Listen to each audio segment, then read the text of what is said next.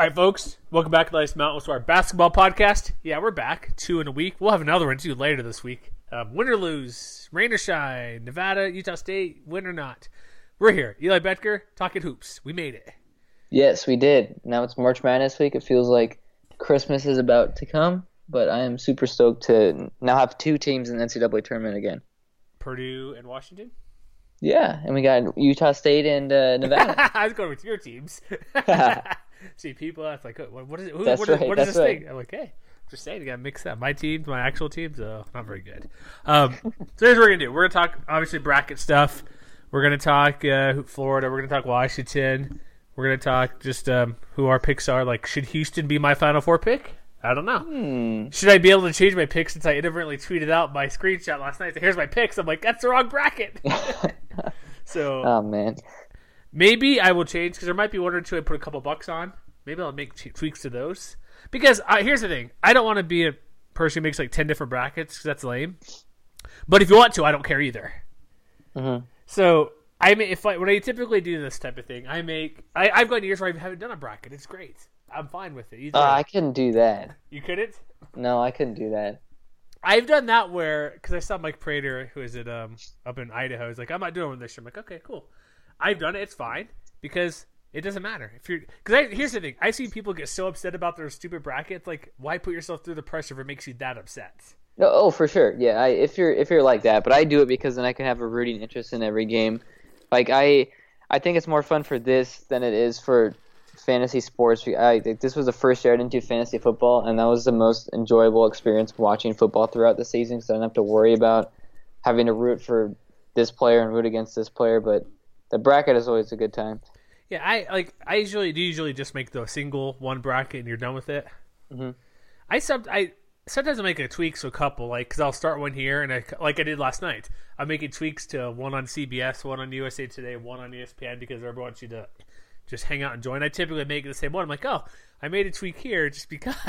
So I probably have like 3 that are 97% the same, but one of them I may have like Oregon winning instead of Wisconsin or UC Irvine or New Mexico State instead of like, oh, well, that's just one. So that happens too. I try to make just one but if you want to make 25 different ones and put $25 in every bracket and hope you come out even by winning one of those. Yeah, what I usually do is I make a ton like in the days leading up to it as I am right now until I get to where I feel confident in just like my one standard bracket. So I'll have that, and then I'll have my homer bracket. We'll all have like either Purdue or Washington winning it all. Just because. Why not? Yeah, of course. So, I had something good I was going to say. Join our USA Today bracket, I guess. I forget what I was going to say. I had something to come up about bracket stuff. But, yeah, we have a group over at USA Today. I tweaked it. So there was 2 I made. I made an inadvertent error on one that is told, hey, let's use this other one. But so if you go back to our page, it's pinned to one of the top 5. And I tweeted out a couple of times at MWC Wire. It's one that's with USA Today. It's easier to use as well because the other one, well, mobile, a few people DM'd me and say, hey, I can't really consume my picks on mobile or iPad or tablet. But so we tweaked it. We switched it. So if you sign up for the first one, stick with it. Cool, there might be 5 people in there. The other one should have much more. But go to the main one, and if you beat me, beat Eli, I know Matt Kendall was like, yeah, I'll do hoops. I don't care about hoops, but I'll do a bracket. Those are the ones you have to watch out for. The secretary winning the bracket? The ones that the ones that know a little bit but don't follow it all season long, those are the ones you got to look out for because those are the ones that usually win this whole thing. It's possible, yeah. I do research. Like, I know I don't watch as close as you, which is fine. You watch a lot more than me because you're more hoops than I am, which is people probably figured that out by now. But I still fall pretty closely, either read a bunch, watch a good amount to see what's going on. So it depends. Yeah, maybe it's the weird person wins because I'm going to pick the mascot and going to pick this over that. Yeah. But and usually I'll take the higher seed, number 1, number 2. It's all good. It's like have fun with it. I don't care if they win. It's all fun games. Like just don't bet your mortgage on the tournament bracket, right? Did you see what Jeff Grammer tweeted out a few days ago? I don't know. Maybe what is it? It was his daughter's bracket from last year. Oh, and she had almost the entire top left region correct. The region that had UMBC, Kansas State, Kentucky, and Loyola and Nevada. She almost had that entire region correct. So like you just don't know. Sometimes it just works out, and that's what the beauty of the tournament. What makes it so much fun. Didn't they also he did it this year or at least last year for sure, just to coin flip versus daughter or something for picks yeah. too? Yep. Oh man. All right, let's get to we'll get to other bracket stuff. Let's get to games. Here's what we have. We have a Thursday game. Actually, one thing I would like to ask you about your bracket. How do you feel about the playing games? What do you do with those? Because people want brackets early. Well, you mean like what time do I fill it out? No, or like you have Belmont and Temple playing, and a lot of people like Belmont to win maybe a game or two, or maybe three. I usually lock in. I usually pick at least one of the play-in teams to win a game. So this year I have Arizona State advancing past Buffalo, but if one of those teams doesn't win, then I usually just switch it back and have the original 6 seed or 5 seed or whoever it is winning the game.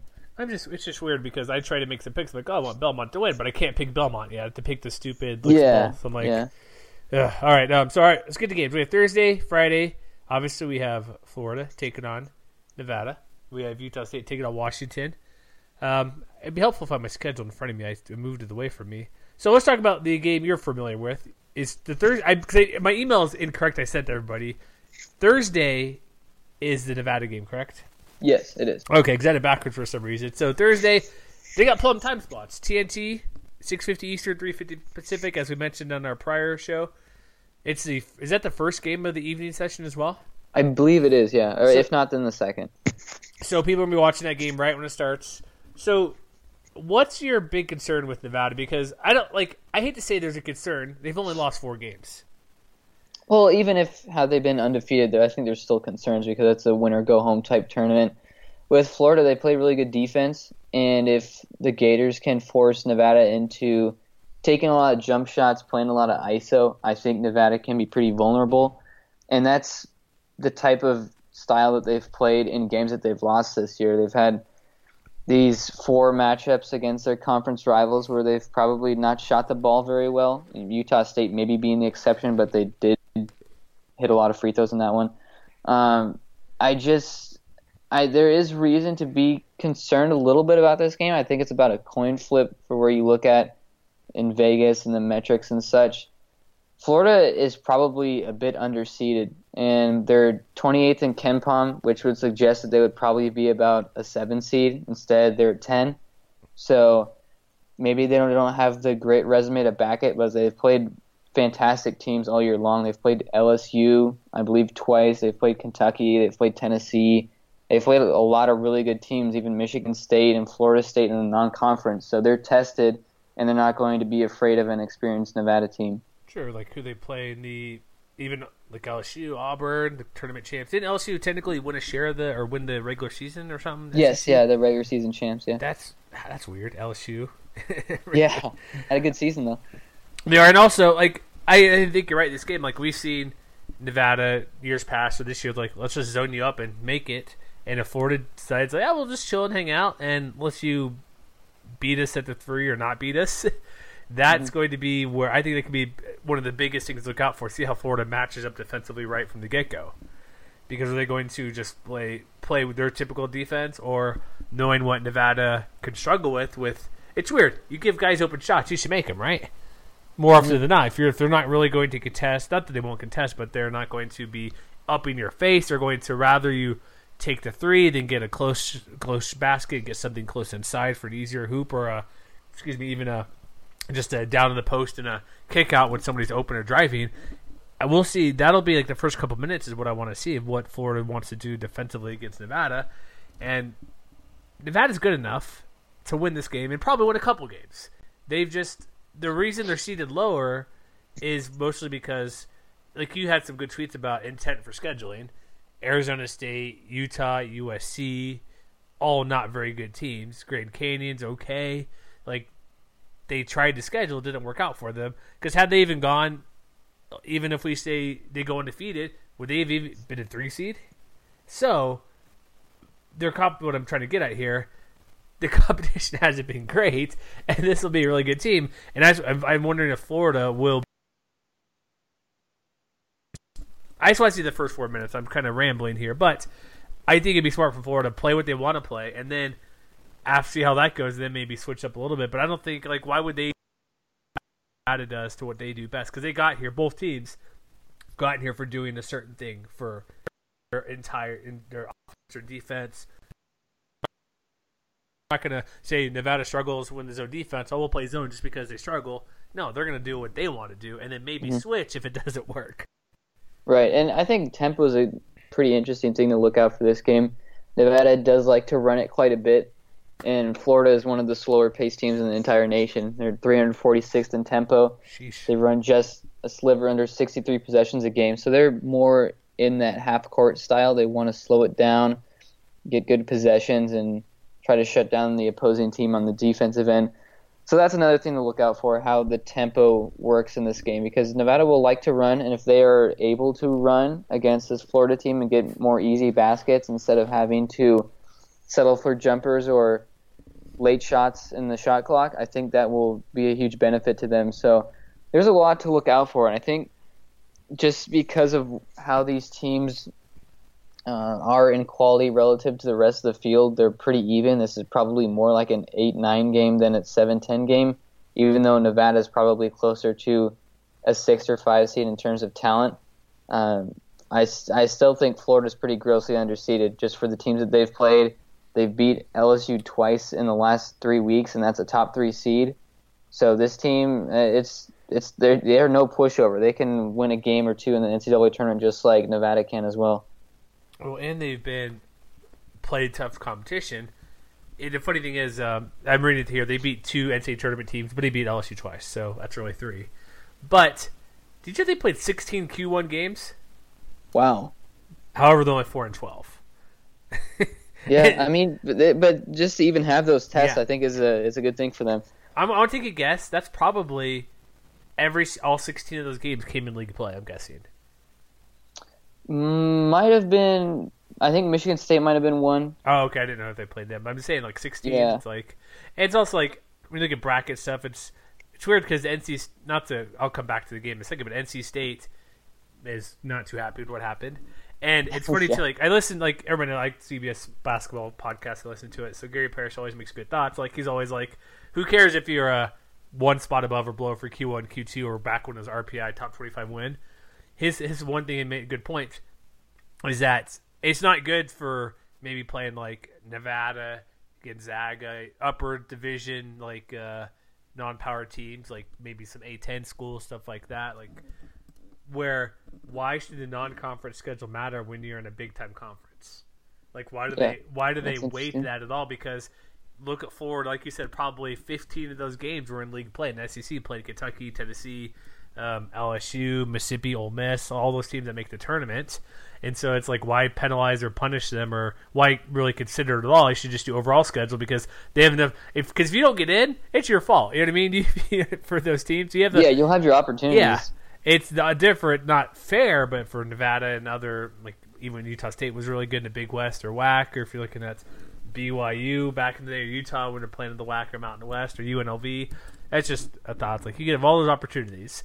But I'm wondering, I like the pace thing. Can Nevada get them off their game and push to force Florida to actually run the ball or get uncomfortable? Because here's the thing, my thought, if you're a team that wants to slow it down, you should be able to slow it down regardless of what the other team does. If Nevada takes every rebound, goes down and scores or gets a shot in 10 seconds because they have a good fast break, I find it odd when that happens, if a team wants to slow it down, they get caught in a trap. Because you when you have the ball, you control the ball. Even if Nevada's going to do a press of some sort, why should you? Maybe I'm wrong, but it seems odd to me when say one team's fast, one team's slow. The team that wants to go slow, or even either way, fast or slow, you have the ball. Do what you want to do. Why do you fall into the trap of what the other team does? So I'm wondering if Florida will get into that if Nevada goes fast. Maybe if you're down 10-2, 14-6 early on, an 8 to 12 point deficit in the first half, maybe they feel that pressure. But I always find it odd if you're going to go slow it down, why is that even changing at all, regardless of what the other team does, if they get quick buckets or quick possessions? I think, you nailed it on the head there. And that's something that I've thought about quite a bit. I would be under the assumption that teams that are playing from behind always have a little bit more of that sense of urgency to catch up, and that'll probably increase the tempo of the game if Florida is playing from behind. But if the Gators are playing from ahead and they control a first half lead, I think they will have the luxury of being able to slow it down. And I think that's got to be my main concern for this game if I'm a Nevada fan. If Florida gets out to an early lead, say it's 6+ point lead, and they're able to settle down, get comfortable, and just operate in their half-court offensive and defense, I think that could spell some trouble for Nevada, especially if they force Nevada into taking a lot of those late shot clock, off-balance, contested jumpers that we've seen, a lot of those contested three-pointers from the Martin twins or Caroline. That could spell some trouble for this team and cause that gap to be even more wide as the game continues. And we've seen Nevada try to play from behind in recent games, and they've been unsuccessful like they were at the start of the year. Remember, at the start of the year, they were trailing in the first half in almost every game and came back and won by double digits. That hasn't really been the case in those 3 losses in the last 8 games. They trailed San Diego State, Utah State, and then San Diego State again, I believe, by double digits in each of those games. So it'll work at times. Sometimes you can make comebacks and have longevity in that sense, but it doesn't work for everyone. And Nevada can't afford to fall into a double-digit trap against a team that is relatively composed and plays that slow style, or they're going to have a tough time catching up. Yeah, just like last year we saw Texas and Cincinnati. It's like those are very difficult games. And you're right, especially if a team that wants to, because even if it goes faster, Florida will have more possession. They can still walk it up a bit. But if a team does do that and they take their time and shoot with, say, 6 seconds or fewer on the shot clock, comebacks harder. If it does come to that, it's more difficult to but fewer possessions when it takes them 25 seconds, 30 seconds to get a shot off, and forbid they get offensive rebound and take another 30+ seconds off the shot clock. That could be a concern if they do get down. But one good thing, Caroline, they say he's going to be 100%. So hopefully that's correct, right? That's what doctors say. And so I think he's kind of like, he can be like their best player at times. And if he's not fully 100%, which I guess we should believe what they're saying, but if there's any reason to believe he tweaks it during the game, his Achilles or something, there's no way Nevada's going to win. I think it'll make it tough. Yeah. They have to have him to be extreme. Like, not that we're saying Florida's this juggernaut, but we saw without Caroline in the Mountain West tournament, look what happened. It's a different team. Yeah, it's a different team. It's like if any team loses one of their top 3 players, who potentially on any given night could be your best player, you're going to struggle. You may not win. And I don't know, man. What's the line of this game? Is it 2.5 for Nevada? It's pretty close, right? It's pretty close. KenPom has Nevada by 1. By 1. And this game's in Des Moines, Iowa, correct? Yes. Middle of the country. Who's got more fans? It's far from both places. It'll be interesting what the showing is for this game, because I know Nevada fans will travel. I think Florida fans travel fairly well. I imagine it'll be pretty balanced. So look right now, I'm looking over at Vegas Insider, their composite line. Open at -3 Nevada, -2 now. They predict a line of 133, which is about on par. I'm looking at other games on here. Like Mexico State Auburn's pretty high at 145. Northeastern Kansas, obviously, pretty high at 143. But, did you see the 157 line, St. Francis and Hampton? I guess that's NIT game, right? Oh, jeez. Sorry, I just go. It has 157. Yeah, it has every game on here. So I'm like, it has a couple on there. But there's a few. That's a Old Dominion Purdue 126. Okay. That's a Big Ten basketball for you. That's right. Grind it out. So what would you see how Nevada would win this game? Like, what's kind of your couple of keys you'd say, here's how they're going to win? I think they need to get easy baskets and start off on a good note. Again, as I said, if they fall behind early, they could be in some trouble. I'm especially looking at Caroline. If he's healthy, he needs to, even if he isn't healthy and plays, he needs to play well, because he can be the rock of this team. And I think that Nevada will need to get as many easy buckets as possible. And Caroline's able to bail him out with the types of drives and finishes that he is able to manufacture in the lane. If he's quiet and Nevada has to settle for a lot of jumpers, they could be in trouble here. And that's not to say that Nevada's a bad shooting team. They do shoot the ball well, but they have tendencies to get cold, as they did against San Diego State those final 7+ minutes. Mm-hmm. As long as they're playing their game, they don't fall into any of Florida's traps, and they just stick to what they've done this season, the reason they've won 29 games, I think they'll be able to be just fine and come out with a win. But they cannot go into those cold streaks as they did against Utah State and against San Diego State in the Mountain West tournament. Yeah, I agree. I'm looking through who Florida's played. Like, not played, but kind of the results. Like, I know they made the SEC title game. Good job. They beat LSU, lost to LSU, lose Kentucky by about 10. Like, they're not getting what I could tell outside of they've had 3 bad losses, not bad losses, but 3 big deficits, like Kentucky by 12, 11, 14 to Auburn. These are all in a row in 12 points at Tennessee. Like, Nevada, based on where they fit in, say, the Florida schedule, what would you say? They're behind Kentucky, behind Tennessee, and LSU, maybe? Is LSU a good comparison to Nevada, kind of, for at least strength of opponent-wise? Yeah, I would say so. I mean, maybe a little bit tougher. Yeah, who would be tougher, LSU or Nevada? LSU. Okay, but it would be. This would still be one of their tougher games all year they've played. Mm-hmm. And would you say this is the Nevada's toughest team all year? I think so. I think easily, yeah. Okay. Also, one thing to note too: Florida, they don't score many points. Did you know? I'm looking up their roster right now. The leading scorer, Kayvon Allen, only 12 points a game. They're probably more balanced, right? They have, let's see, 1, 2, 3, 4, 5, 6 guys who score 8 or more points per game. Okay, a lot of balance. And all those guys play 30-plus minutes. Oh, no, sorry, that's minutes. Yeah, 30, 20, sorry. I'm looking at games played. That confused me, but I looked at it wrong. They have a lot of guys who go deep, so that's also Nevada's issue. They still only go, 7, 8 deep at most? Mm-hmm. And if you look at, because it can be a big deal. Like game 1, maybe not so much, but if foul trouble comes up, which we've seen in the Mountain West tournament for various games, a lot of whistles being called. Florida goes, let me just do here, 10 minutes or more. I assume everybody's healthy, so I'm going to guess that they've all played 29-plus games. They have 1, 2, 3, 4, 5, 6, 7, 8, 9 guys who played 11 or more minutes, and 7 played 20 or more minutes a game. Okay. So that even though they go slow, that may benefit Nevada if there's fewer possessions because you don't have to go up and down. But that's just something to look out for if there's either foul trouble for Nevada or if Nevada starts to run, they still might be able to run. But Florida could sub in maybe 2 guys at a time every so often to not get winded or something if that happens. So. Yeah, that's the other thing to watch out for is foul trouble. Nevada, again, plays a short bench. They have one of the lowest bench minutes percentages in the entire country. And they'll have to play longer defensive possessions with how Florida plays. Nevada averages about 16.4 seconds of possession on offense. Florida's 18.3. So although it doesn't sound like much, that's the difference between 270th in the country to 62nd in the country. So that's a lot more time that you have to defend. So there's fatigue that can set in, and also the chance of drawing fouls. And so that's something else to keep an eye out on. But Florida doesn't draw that many fouls. There are only 256 in the country in free throw rate, so Nevada should be okay.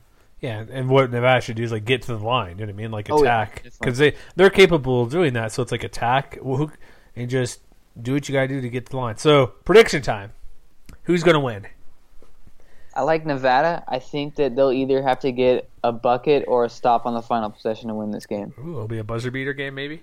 It could be, yeah. Will Jordan Brown get a significant minutes in this game? Will he get more than 10 minutes?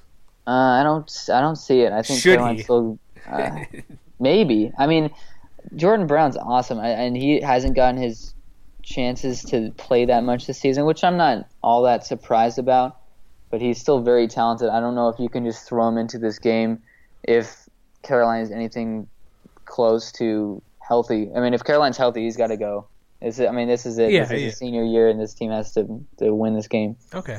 All right. I predict Nevada to win as well. It'll be a close one. I think they can win. I think Nevada will force it a little bit more than Florida wants, so it'll be a touch higher than what Florida wants to score.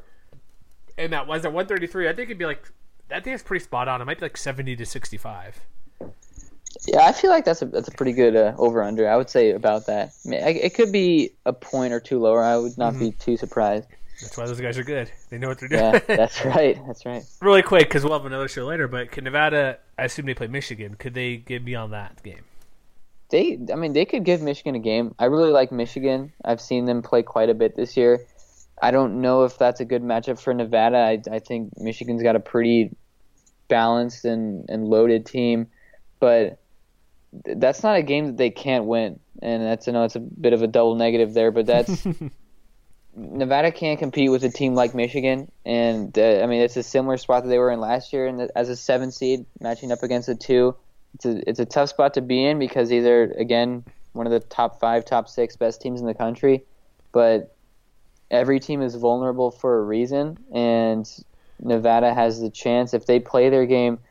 Even the way that they wrapped up this season, even though they're a 7 seed, even though they don't have as many wins as pretty much every other team in this bracket, they still have as much talent and as much experience as any of the teams that you'll see listed on their bracket, and that's why no matter who they're playing or where they're slotted, they're still dangerous in a single-game elimination tournament.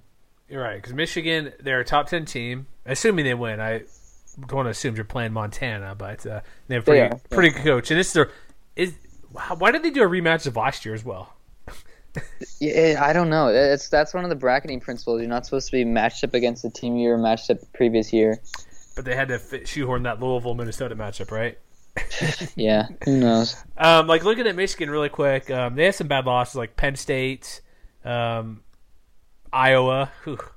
Wisconsin's not a bad loss, but 10 points. But they've had a couple questionable losses. But experience can trump everything, so we'll see. And if you want to check out the Michigan-Montana game, it's directly after, obviously, the Nevada-Florida game. So next up, Utah State-Washington. The next day, same time, same channel. Perfect. Makes it nice and easy for us, doesn't it? TNT, it's late enough in the afternoon where you don't want to miss work, but if you miss work, go for it. I don't care. Definitely do that to watch games or pull up the March Madness app or Fubo or something if you hook up that way.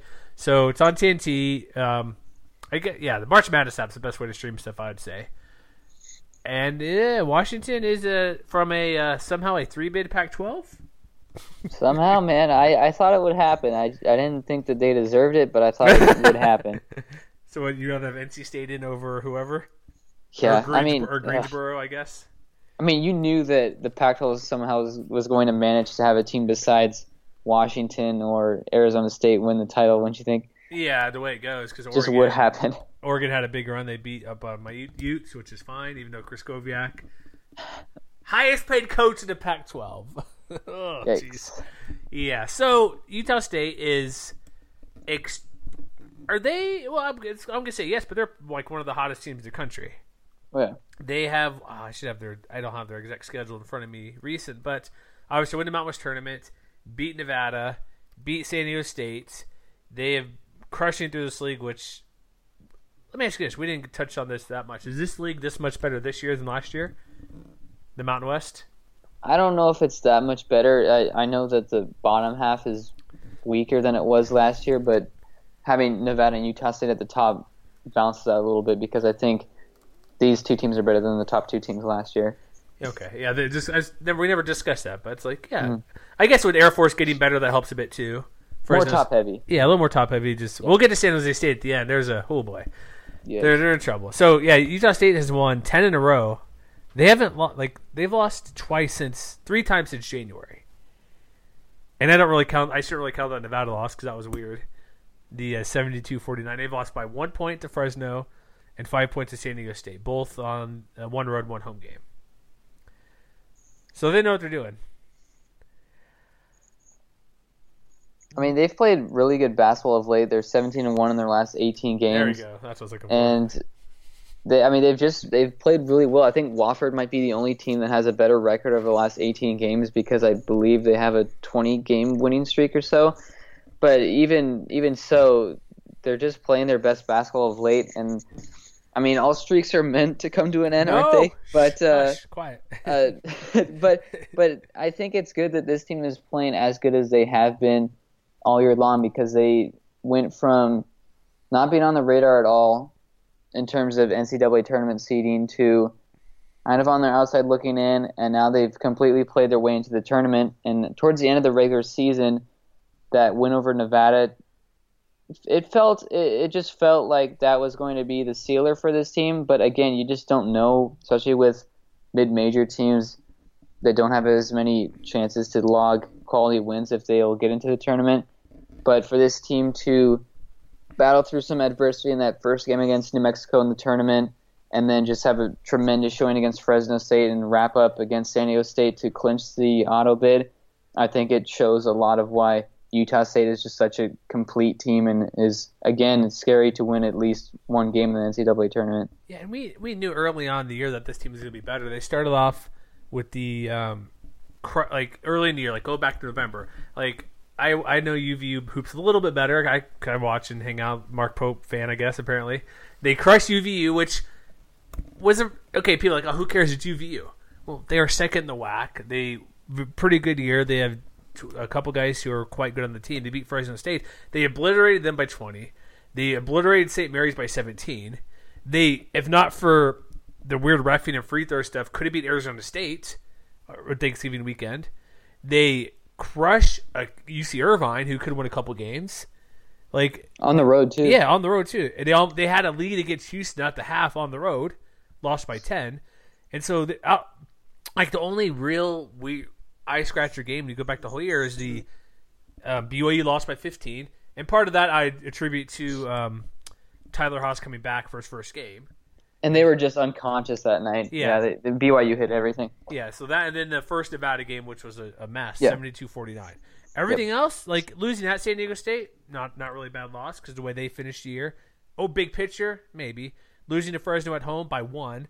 So, like, the one game, like, where there's, like, 1 or 2, it's like, they've been good. Like, we knew this team was good. It took until, like, even myself, people are like, oh, they're in the bubble. I'm like, how are they in the bubble after New Mexico or Air Force wins? But they made it the point. But we knew this team was going to be better than 9th once they, like, beat St. Mary's, essentially. That Thanksgiving weekend where, oh, crap, they are sitting at 7-1. And if people know hoops, Big West, UC Irvine's usually pretty good almost every year. They're no slouch. And so okay, that's a good barometer to beat them. They beat them pretty handily. And you got Keita. Whew, he's going to be a stud in this game. I think he's going to do some good stuff. Yeah, I do too. And he matches up against Noah Dickerson, who Washington fans certainly like, but he could be so much better than he is. I mean, that's the reality of it. He's 6'8", big, who's about the same weight as Keita, and he can be very aggressive at times, and he can be more what you would say soft sometimes, and he can get pushed over, and he struggles against more physical guys like Keita. He gives up 3 inches to Keita, and that's a huge mismatch, I think. So Washington will have to find some more answers, and one of the answers for them could be to bring Sam Timmons in off the bench, and Timmons is your type of like all defense, no offense. He's not going to score many baskets for you unless it's just a layup. He's just a big body in there that can defend, but Keita isn't really an offensive guy, so you don't need to focus all of your intentions on defending Keita because he's probably not going to explode for 20 points. That's not his style, at least not yet. He's more of a defensive anchor that can impact the game in that sense. And if Washington is forced to, I would say, try to have more post-ups with Dickerson, I don't think they're going to be successful in this game because Keita is just so much more physically inclined than Dickerson is, and he could really create a defensive mismatch against him. So you see Washington quite a bit. What did they do well, like for overall? Because they are pretty good. Okay, they're pretty good in Pac-12, which was not a good conference. So they also have that freaking Cal loss somehow. Jeez, that's right. The Cal. So, like, what do they do that would like shape or not shape, but like shape the game against Utah State? Because we see Utah State, they could score a decent amount. Sam Merrill. They're pretty good defensively. So what does Washington do overall? Like, what would they want to do to say, hey, here's how we're going to win? Well, Washington does have some cold spurts on offense. They don't shoot the ball particularly well at times. So their main focus is on the defensive end. They play a 2-3 zone, which Mike Hopkins inherited from Jim Boeheim when he was on his assistant coaching staff. Washington relies on you taking bad shots, turning the ball over. They're 4th in opponent turnover rate in the country, so Utah State will have to be careful with the ball. and they just defend well. They have one of the best defensive players in the country in Matisse Thybulle, who's a wing. He's about 6'5", just blocks shots, steals, gets steals all the time, defends really, really, really well. I think he'll probably match up with Sam Merrill, so Merrill might have a tough game because this is going to easily be the toughest defender that he's played against the entire year. So you'll probably have to look at guys like Diogo Brito or Abel Porter, Quinn Taylor. Those types of role players will have to show up because Merrill probably won't be as efficient as he usually is in this game because he's being defended by such a great and long defender as Thybulle.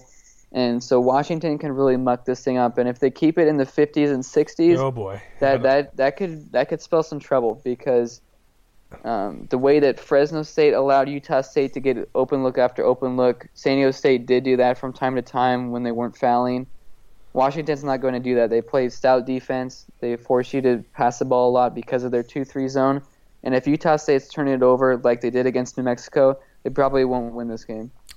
You know what I'd hate? If it's in the 50s, I would want to just punch myself in the face. It could be. I mean, Washington plays tough defense. Would that be... So I assume that obviously that favors Washington. Could Utah State... I don't know if they can win a game if it's in the 50s. It would be tough, yeah. And they would have to rely on more things like free throw shooting and more of the intangibles. But that's the type of game that Washington wants to play. And they do slow it down quite a bit as well. They don't want to give you many open looks. Because we're looking at like some just score pure numbers. That's what I have in front of me. Utah State scored 100 points four times this year. They get into the 80s like against Fresno State. They got 80s versus Nevada, 70 plus, nearly 80 versus Boise. Come on. Hold on. What's the over-under here? I want to see the line. I got to pull that up and see what we're dealing with here. It's higher than the the Florida game. This one's 135. Does that seem too high for you? I don't know if it's too high. I think that was more of like a key to the game type deal. I think it'll probably be around there. Maybe it might even be a few points higher. Whoever gets to 70 wins, maybe? I think so. It could be about that, yeah. And right now, Utah State's a 2.5 point favorite. Did we ever mention where this game's at? It's in Columbus, right? Yes. So far from both location schools. An 8-9 game, so I'm guessing the arena will be packed with North Carolina fans. Oh, yeah. Most likely in Columbus. So I think Utah State's going to win. I do too. Oh, you're going against your team. I see how it is. Your school. Utah State's just been, like, first off, the Pac-12 is awful. Not very good. Washington's not a bad team, clearly. And it's not to say Utah State has played a much better schedule than Washington, because Washington has played a better teams overall. I just like Sam Merrill's played amazing, especially Brito off the bench. Could he do a ton? Like, he's led the team to scoring a couple times here and there if he has a big game. But I just like what Utah State's been doing. Like, they're on a roll, and they're going to win this game because they're playing much better basketball. Washington lost to Oregon in the Pac-12 title game. Utah State's had those big emotional wins to keep it going. And they got a first-time head coach. They want to be ready to go and pull off the victory. They're the favorite finally. They've been underdogs the entire year. I assume Craig Smith's going to say, hey, we're playing a Pac-12 team, blah, blah, blah. It's like, no, you're the favorite here. Act like it and get the win. Yeah, and both of these teams are trending in different directions. Utah State has just been excellent the last month or two. Washington is probably playing their worst basketball this season. They had that Cal loss on the road, which was just inexplicable. And then they played Oregon twice in a 7-day span. They scored 48 points and 47 points respectively in those two games. So that's, 95 points in 80 minutes? That's not going to cut it. Even if Utah State has an off shooting night, they still are able to find open looks. And they'll probably be able to have a good share of second chance opportunities as well because of Washington's lack of size in their 2-3 zone. They do give up some second chance baskets as well. So I do like Utah State in this game. I think Washington matches up well against a lot of teams in this tournament, and Utah State is probably the worst possible matchup they could have been put against. All right, so you're going Aggies too, right? I'm picking Utah State, yeah. Any chance they could beat North Carolina? I feel like Utah State could hang around and make it interesting, but North Carolina would have to play a bad game to lose to Utah State, I think. It's happened before. Didn't Weber State beat North Carolina years ago? Oh, it must have been before my time. I'm not sure. I'm saying years ago, long time ago, like 15 years ago or something. I don't Just know. saying, hey, they've stumbled a little bit here and there. If they, yeah, we'll see what happens. If they win, that's a Sunday game. So if they both, if Nevada wins a Saturday game. So hopefully we get 2 games in overall, or 4 games, I should say, not 2. 2 games per team. Let me ask you this: we talked about this off air before. Is Craig Smith going to be coaching Utah State next year if they win 1 game in the tournament? Yes. What if they win 2 games? If they win 2 games, that could get interesting. Because then you're knocking off a number 1 seed. He's already probably, I mean, forget what all the media awards and stuff said. He probably did one of the best coaching jobs in the entire country this year. There are a lot of guys that aren't AP voters and such. Like Jeff Goodman's been clamoring for Craig Smith the entire year. Sam Vecini said some really good things. So has Gary Parrish and Norlander. I mean, he's just done an excellent job going from South Dakota to now winning the Mountain West and picking up a single-digit seed with Utah State. You would be crazy to think that he's not going to get some phone calls this offseason because there are a lot of these power conference jobs that will open up, and Craig Smith, he's a young coach who's done just an excellent job, and there are very few reasons why a program wouldn't want Craig Smith. So I do think he'll be back regardless. I mean, you likely return both Kada and Merrill and a lot of the guys from this year's team. So there's no reason to think why Utah State wouldn't be the favorite to win the Mountain West and again make a tournament run next year. So it's almost like the same deal as Musselman, I think, because both of these teams should be pretty good next season. Mm-hmm. And I just don't know if they're quite ready to leave yet. And I don't know if the opportunity will present itself that is attractive enough for these coaches to leave their current situation. Here's what I can see could happen. Like, this is me kind of stretching a little bit here. If he wins 1 or 2 games, I think he's going to get a call regardless, but it depends of what's going to open. Here's what we do that's open. UCLA's open. UCLA wants a big hire. They're not going to bring in Craig Smith, clearly. Musselman, probably not, because the way he builds a team, it's not how UCLA can build a team. So, but what will happen is, here's a couple jobs that it could be questionable that could impact both these guys. Arizona could have an issue with Sean Miller because of FBI stuff. Or LSU, man. Musselman was at LSU for a year. Would he go from Nevada to LSU? I don't know. I'm just saying that's a possibility because he's currently isn't Will Wade definitely suspended? Isn't that what they're calling it? I think so, but I thought there was a chance he might return. We'll see, but that's a weird situation. You know what I mean? Like, do you want to keep him around? And my only reason is the connection's there. But if Smith's going to get a job anywhere, it's because LSU opens up, trickle down. UCLA's open. They're going to want to bring in a big name, trickle down a little bit. What is UNLV going to do? Could that open up something kind of down the road, or you know what I mean? There's all these dominoes that could fall, and I think once we really know, I'm not saying he's going to go anywhere, but what happens to UCLA will lead the way because it may, like again, and Arizona and LSU, if those 3 open up, not saying Smith or Musselman will go to either 3 of those jobs, but Arizona could bring in a big name, UCLA could bring in a big name, LSU not as much, but it could open up, say, some Big East job or a Big Ten job maybe because Craig Smith's at South Dakota before. But one funny thing, I had him on our radio show last week. He's like, I'm in a big city in Logan. Like, what are you talking about? I guess when he come from South Dakota to Logan, right. Utah was kind of a humorous comment he made like a week or 2 ago. We chatted with him before the Nevada game, which ended up being crazy.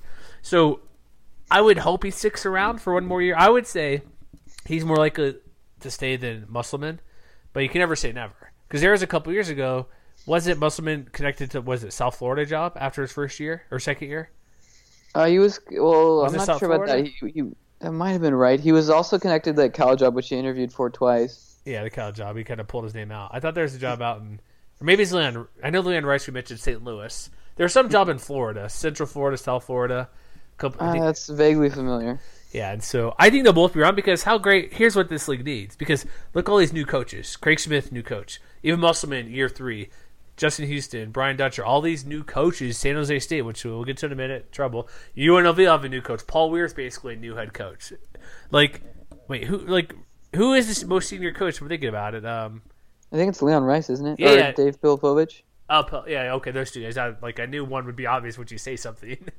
But that would, if these especially these two guys, Utah State and Nevada, and whatever. Hopefully UNLV gets on track because, I got to meet from that conversation. But whatever, from last week, at least one person.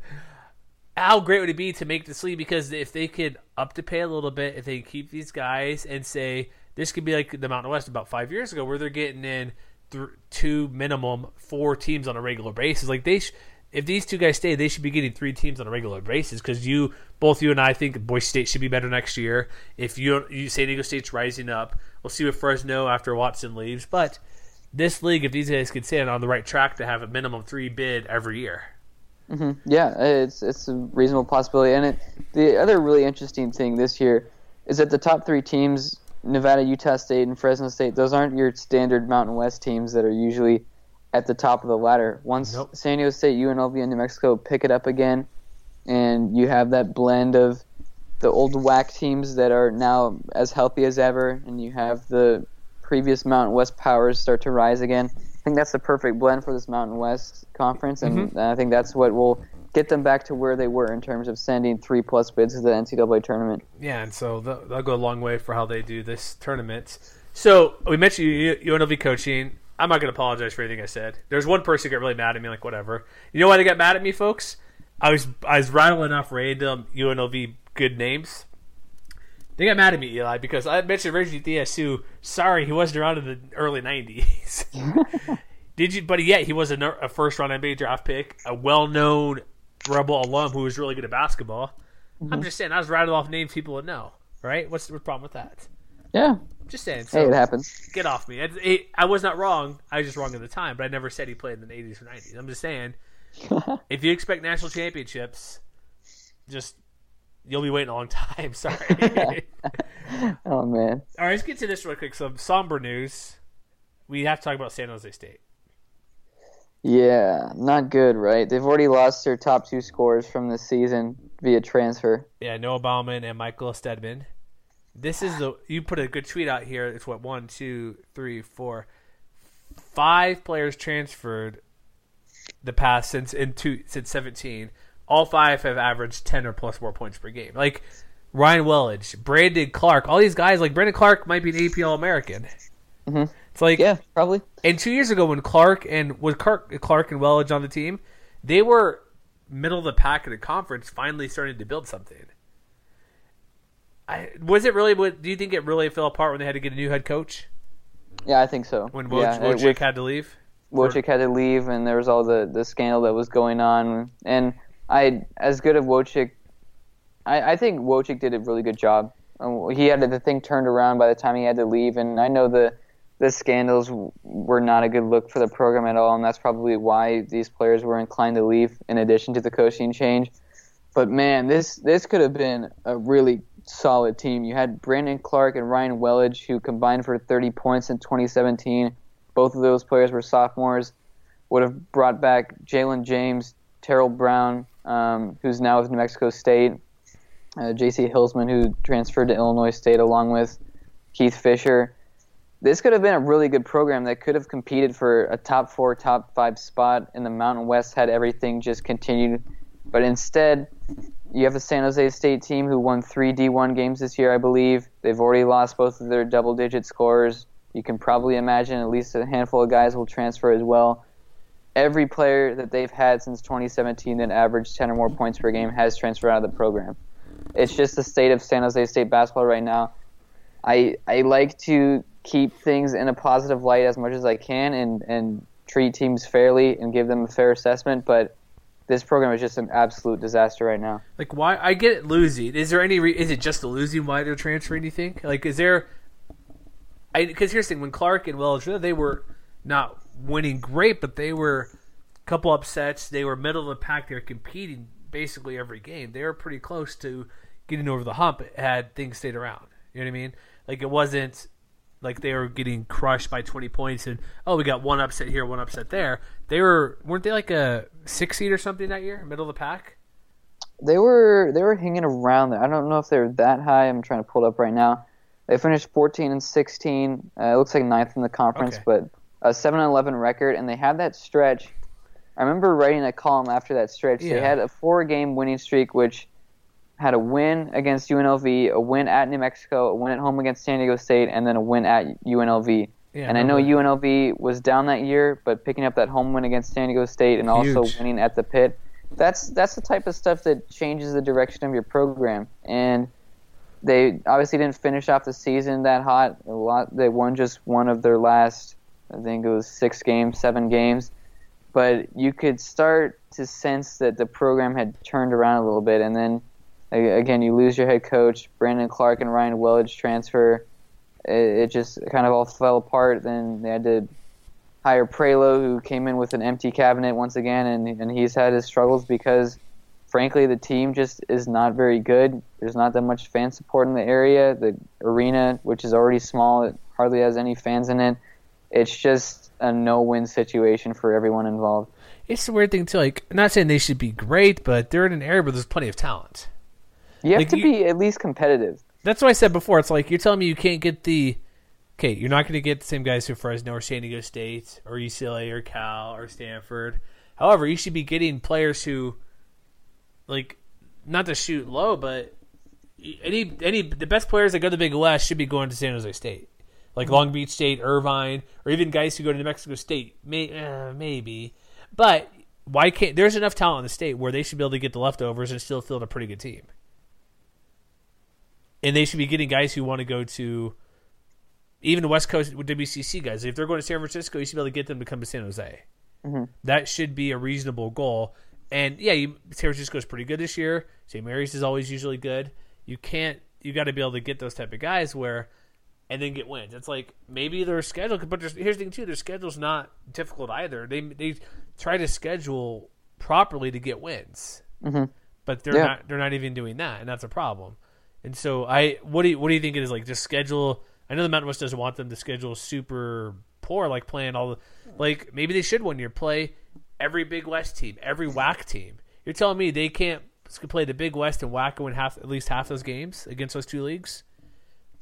I mean, I thought their schedule this year was fair. They did have those neutral site games in Bahamas, which they played well. They had leads in, I think, every one of those games at the under 4 timeout. They came up 0-3, but they had the 8-point loss to Weber State, 1-point loss to Cal State Bakersfield, and 2-point loss to Central Michigan. I believe the latter two were both buzzer beaters or at least last-second shots.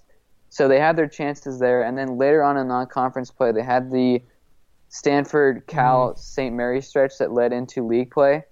And they nearly beat Stanford, nearly beat Cal, and mind you, all these games were on the road as well, and they got obliterated by St. Mary's. But I thought that 5 to 7 game stretch where they had the Bahamas games, they had the 2 wins against Bethune-Cookman and Northern Arizona, and then played really well against those Pac-12 teams. And I know they're bad, but they still, it's a San Jose State team that has struggled, and to even compete against those teams, I think, is a pretty good sign. And then the wheels just fell off. Yeah, they had, in league play, in all their losses, only 2 were by 10 or fewer, 3 if I include the 10-point loss to Wyoming. Only 3 losses were by 10 or fewer points. Jeez. And the 1 win versus New Mexico, which is weird. So, I guess, they played okay in the non-conference. The schedule's perfect, like Central Michigan. Who's SCU? I don't even know. Who is that? Santa Clara. Santa Clara. I was looking, like they scheduled fine. Like Cal State Bakersfield, they played teams like that. Like they should be. The schedule was fine. Like they beat NAU. Indiana State, those 2 in the MAC or Missouri Valley Challenge. But I don't know what else they can do outside of playing. Let's go play Chicago State. Let's play Seattle. Let's play UMKC. Play all the WAC. I know those WAC schools are in the middle of the country, but play any West Coast team. Play Rio Grande Valley, who's okay, but play Cal Baptist. I don't know. Play every Big West school. Play the bottom of the WCC. Play those teams. I don't know. They probably could bring in Southland schools if you want to. I don't know how much it costs. Or SWAC schools. Bring in teams they could win or play. I don't know what that might be a way to get some confidence. Hey, yeah, we only went 13 and 17, and they may win 10 games in non-conference play, but they show they can win. Because if they can win games, maybe that's their schedule was ripe to do that. But that's, I think, what they should do. It's just a tough spot. I mean, what are you supposed to do? Schedule down in hopes of winning games, or try to keep a competitive schedule and just get annihilated. It's a tough bridge to gap for this program, and it's just a tough situation. Yeah, I think their schedule was good this year, but maybe even a slightly, I don't know, it can't go much lower than what they did unless they play all Southland, SWAC, and A-Sun teams. You know what I mean? Yeah, I mean, I thought the non-conference schedule this year was set up pretty nicely for what they wanted. They had that, again, the tournament abroad in Bahamas. I thought that was good, and they had those home games, an opportunity to pick up some wins, which they did, and then finish off on the road against some quality opponents. I thought that's a pretty good way to do it, but again, it was unsuccessful, and it was another really, really tough year for the Spartans. Yeah, that's what I'm wondering. Like, what do you do? All right, let's get back to our picks real quick. Can we make these our official Final Four picks right now? Sure, let's do it. Official, so you can't change ever? Okay. No, we can change it for one. Here's I'm sticking with my Final Four. Yeah. Okay. I've decided to do this. Let me pull up my bracket. Actually, hold on. Before I do that, ESPN is a pretty good piece. There's all sorts of rankings, like, the top 68 teams. They have a piece right now ranking every tournament coaches as players. Oh my God. Number 1 is Chris Mullen. Not a shocker. Okay, yeah. Bobby Hurley, I think, number 2. So, really quick, the last one, Bruce Pearl. Pearl did not play basketball at high school. He didn't? No, it says no, he suffered a football injury his freshman year, preventing him from pursuing any athletics. Wow. So the reason he became a coach because he eventually was a student assistant at Boston College, and then eventually was added to a Stanford staff. So he's number 68. Did not know that. That's interesting. And really quick, Scott Drew, not Bryce Drew, Scott Drew. Mm-hmm. Playing days ended with the university team of Valpo High in Indiana. Wow. Crazy. So that's crazy. That's if you want to read that, it's Craig Smith's really quick 63, Musselman 41. So okay, or excuse me, 40 for Musselman. That's a fun list to look at and see. So I like that. I'm making my picks here. I am going to go. I need to tweak my bracket. So I tweeted the bracket the other day. I'm going to have to delete that. I still think I'm going to pick Nevada to. Should I go with upset for Nevada Sweet 16 just because? If you want to. If I want to, that's not very confident saying to go for it. Sure, I'll go for it. I almost had Texas Tech in my Final Four. So I got. You have them? So who's your Final Texas Four? Tech in the Final Four, yeah. Who you got? I have Duke coming out of the East. Okay. Beating Maryland, which is my sleeper. I have Maryland going to the Elite Eight. I have Maryland losing in round 1 versus Belmont. Oh. Okay, so conflict of interest. That's interesting. Texas Tech beating Gonzaga to get to the Final Four out of the West. I have Tennessee over Virginia in the South. And then North Carolina beating Kentucky in the Midwest to get to the Final Four. All right, here's what I got. I'm going with this bracket I'm staring at right now. I'll tweet out the right one. Sorry, folks, for my error the other night. Because especially our guy Daniel Conley is like, Nevada, 2 wins or 1 win. I'm like, well, maybe. All right, I go with Duke over Michigan State, which I don't like Michigan State going that far, but I have them going that far. Yeah. I don't know. Should they beat Louisville or not? I thought about it. The reason that could be a toss-up. The reason I have them that far because I like Belmont to win a couple games, and I also have Yale beating LSU because they're a mess at the moment. I'm going to say.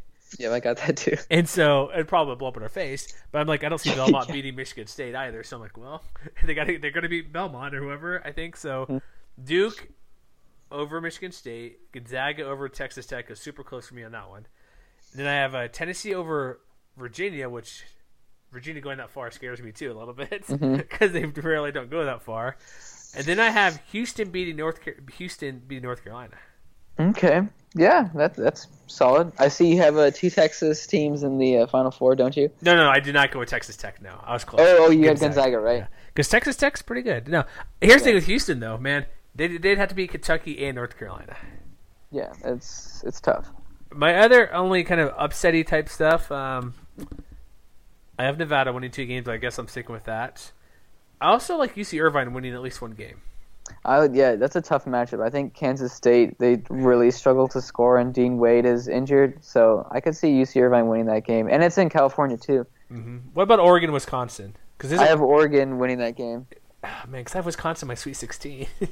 Oh, man. I don't know. Isn't Oregon a favorite right now in that game, too? Yeah, Oregon's favored by 1.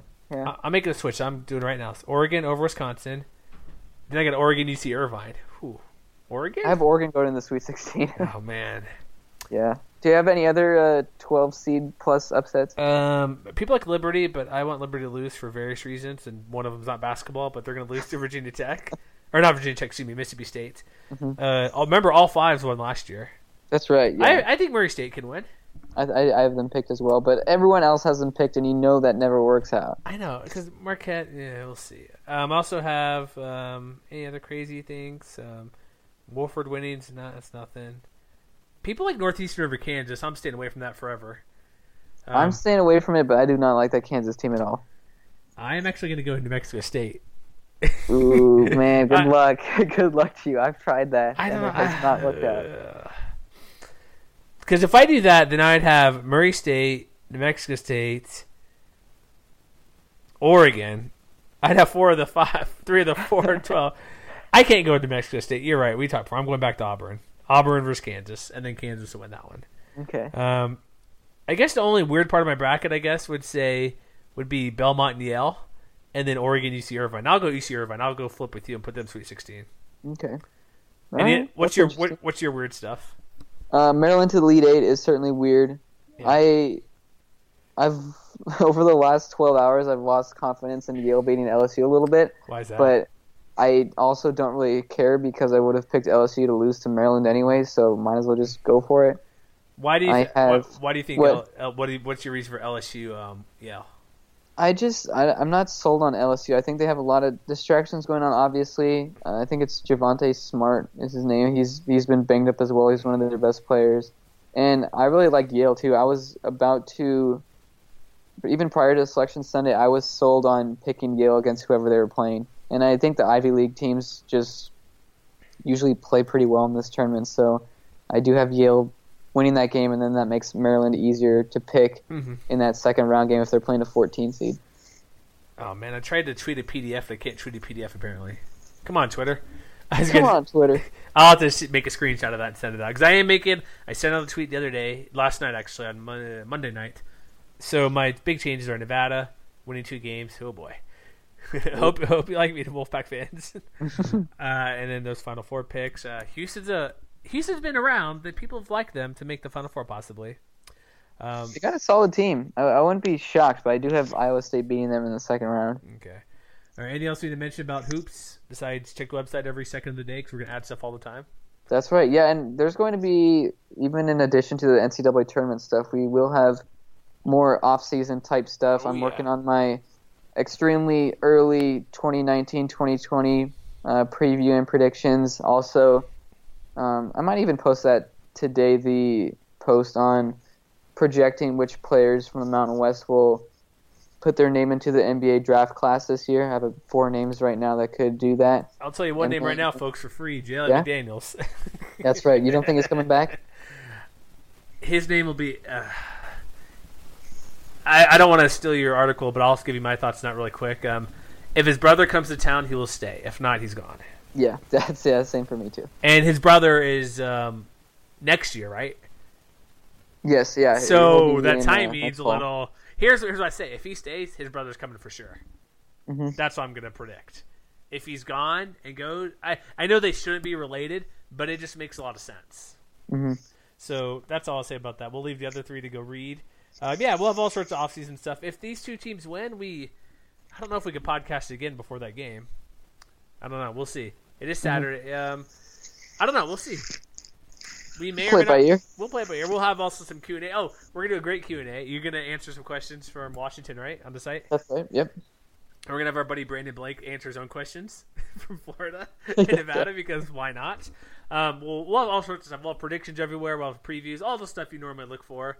And, yeah, we'll be back sooner than later to talk more about Mountain West Hoops. And, again, subscribe, iTunes, Stitcher, tune in. Anywhere you get your podcasts are found, we're there, and we'll see you next time.